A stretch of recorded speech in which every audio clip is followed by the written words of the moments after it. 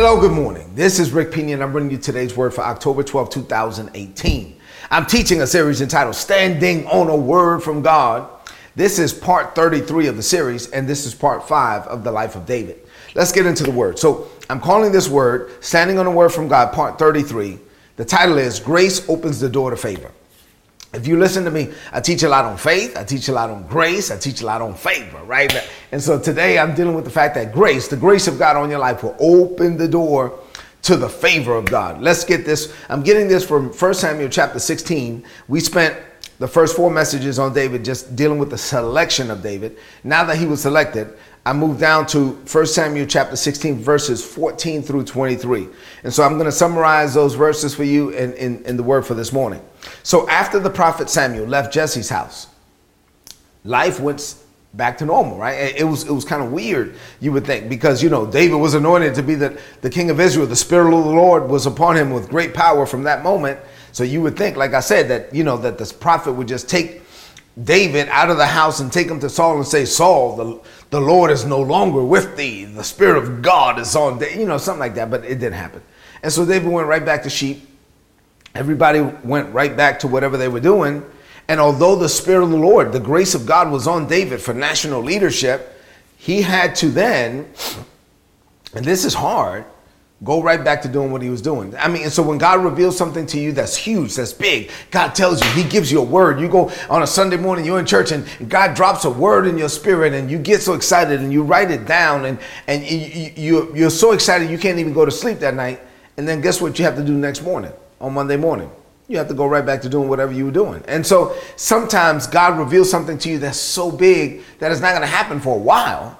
And then, you know, the life of faith is I have to deal with what I'm dealing with now. And you can't get so caught up in what God said that you can't focus on what you're doing right now, because if you don't maximize the season that you're in right now, you'll never get to the next season. So you have to make the most of where you are right now. You got things that you're learning right now that you're going to need in the next season, in the next stage, in the next level, and in the next dimension of your life. So you need to maximize the season that you're in. David had to go right back to tending sheep. His brothers went right back. Everybody went right back to normal. But since the Spirit of the Lord had left Saul, and the grace of God was no longer on Saul for national leadership, Saul, the king, started to be tormented by an evil spirit.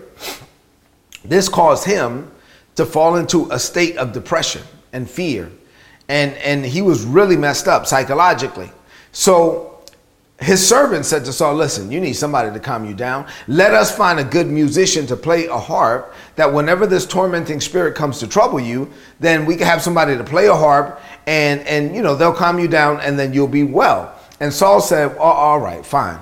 Find me somebody who can play the harp, and then bring him here.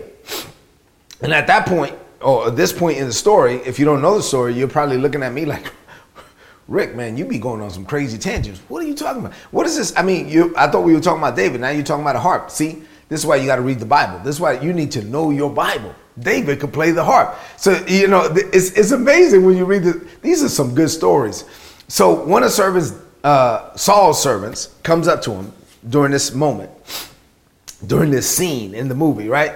And he says, you know, to the king Saul, he says, hey, listen, Mr. King, one of Jesse's sons, there's a man named Jesse in Bethlehem, and one of his sons is actually talented to play the harp. Not only that, but he's a brave warrior. He's a man of war, and he has good judgment. He's also fine looking. He looks good. He's handsome, and the Lord is with him. I mean, are you crazy? How did all of that happen? Can you imagine that? In the moment that David went back to minding his own business, tending to the sheep, out there, like trying to process what in the world just happened. God anointed me to be the king, but now I'm out here doing what I was doing before. Had this crazy impromptu coronation ceremony. This strange man came to my house. He was a prophet from God. He pulls out oil from a horn, anoints me with oil. All of this crazy stuff happened. Fine, I'll just go back to doing what I was doing. And while he goes back to doing what he was doing, unbeknownst to him, God set up a situation where the king needed a harp player, and he was a harp player. And then not only that, one of the king's servants comes up to the king and says, hey, yeah, there's a guy in Bethlehem named Jesse. He has a son. His name is David. He plays the harp. Not only that, but he's a warrior. He's strong. He's good looking. He's handsome. And The Lord is with him. How in the world could this servant know all of that? There's only one answer. The answer is God. God set it up. God set, if there was ever a setup, this is a setup. God set it up. So then the king says to the messenger, fine, go tell Jesse, send me your son David, the shepherd. That's it. I'm going to stop here for today. The king says to the servant, go to Bethlehem, tell Jesse, send me your son David, the shepherd. David is out there tending his father's sheep, minding his own business, and the king has his name in his mouth. I mean, that is the favor of God. That is a setup. So what does this mean to you today on this Friday morning as you seek to close out the week strong, head into the weekend strong? I have 3 things for you on this Friday morning. Here we go. Number 1, open up your heart now to hear what God is saying.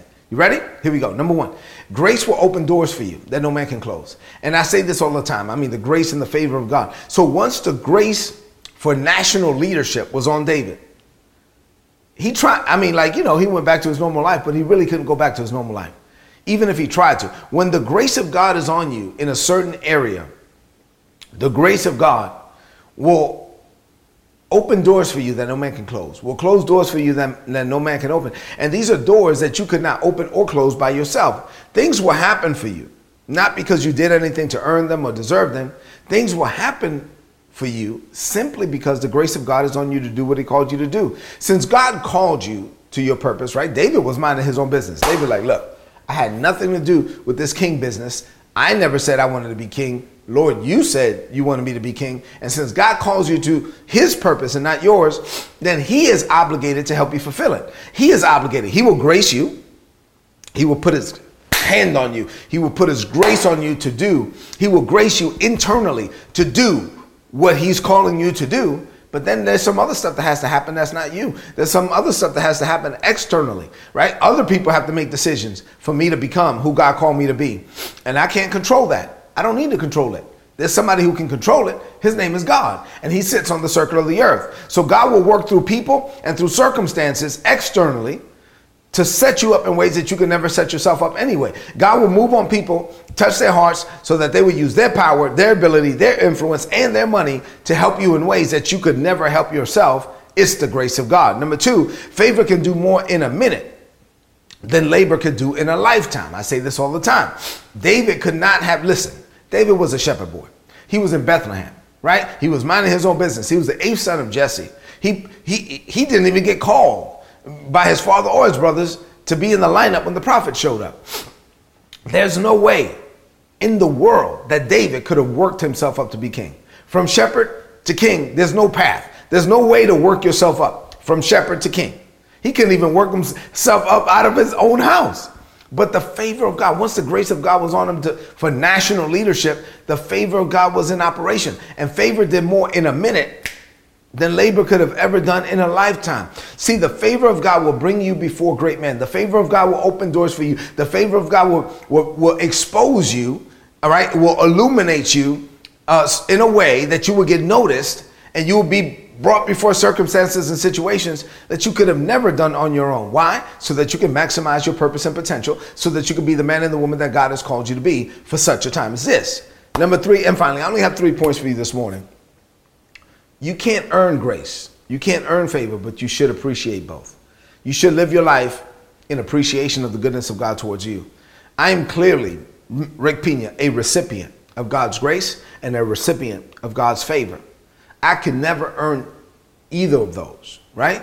But I should be thankful for both. And the point, I'm making this point because you should be the same way. There's a certain level of grace on your life to do what God has called you to do. And the favor of God goes before you to do things that you can never do, on your own.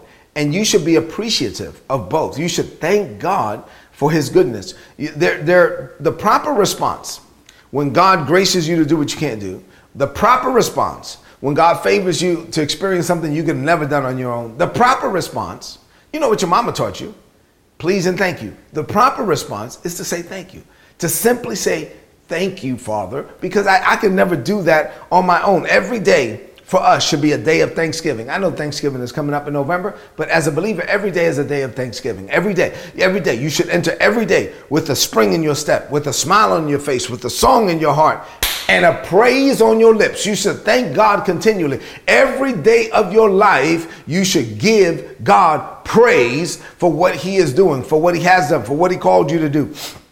Sometimes you got to give God praise in advance for stuff that hasn't happened yet. You praise him on credit. His credit is good. I mean, it's still going to happen. I'm saying you got to live your life with an attitude of gratitude when you're walking with God. David, how in the world could David ever get an audience with the king?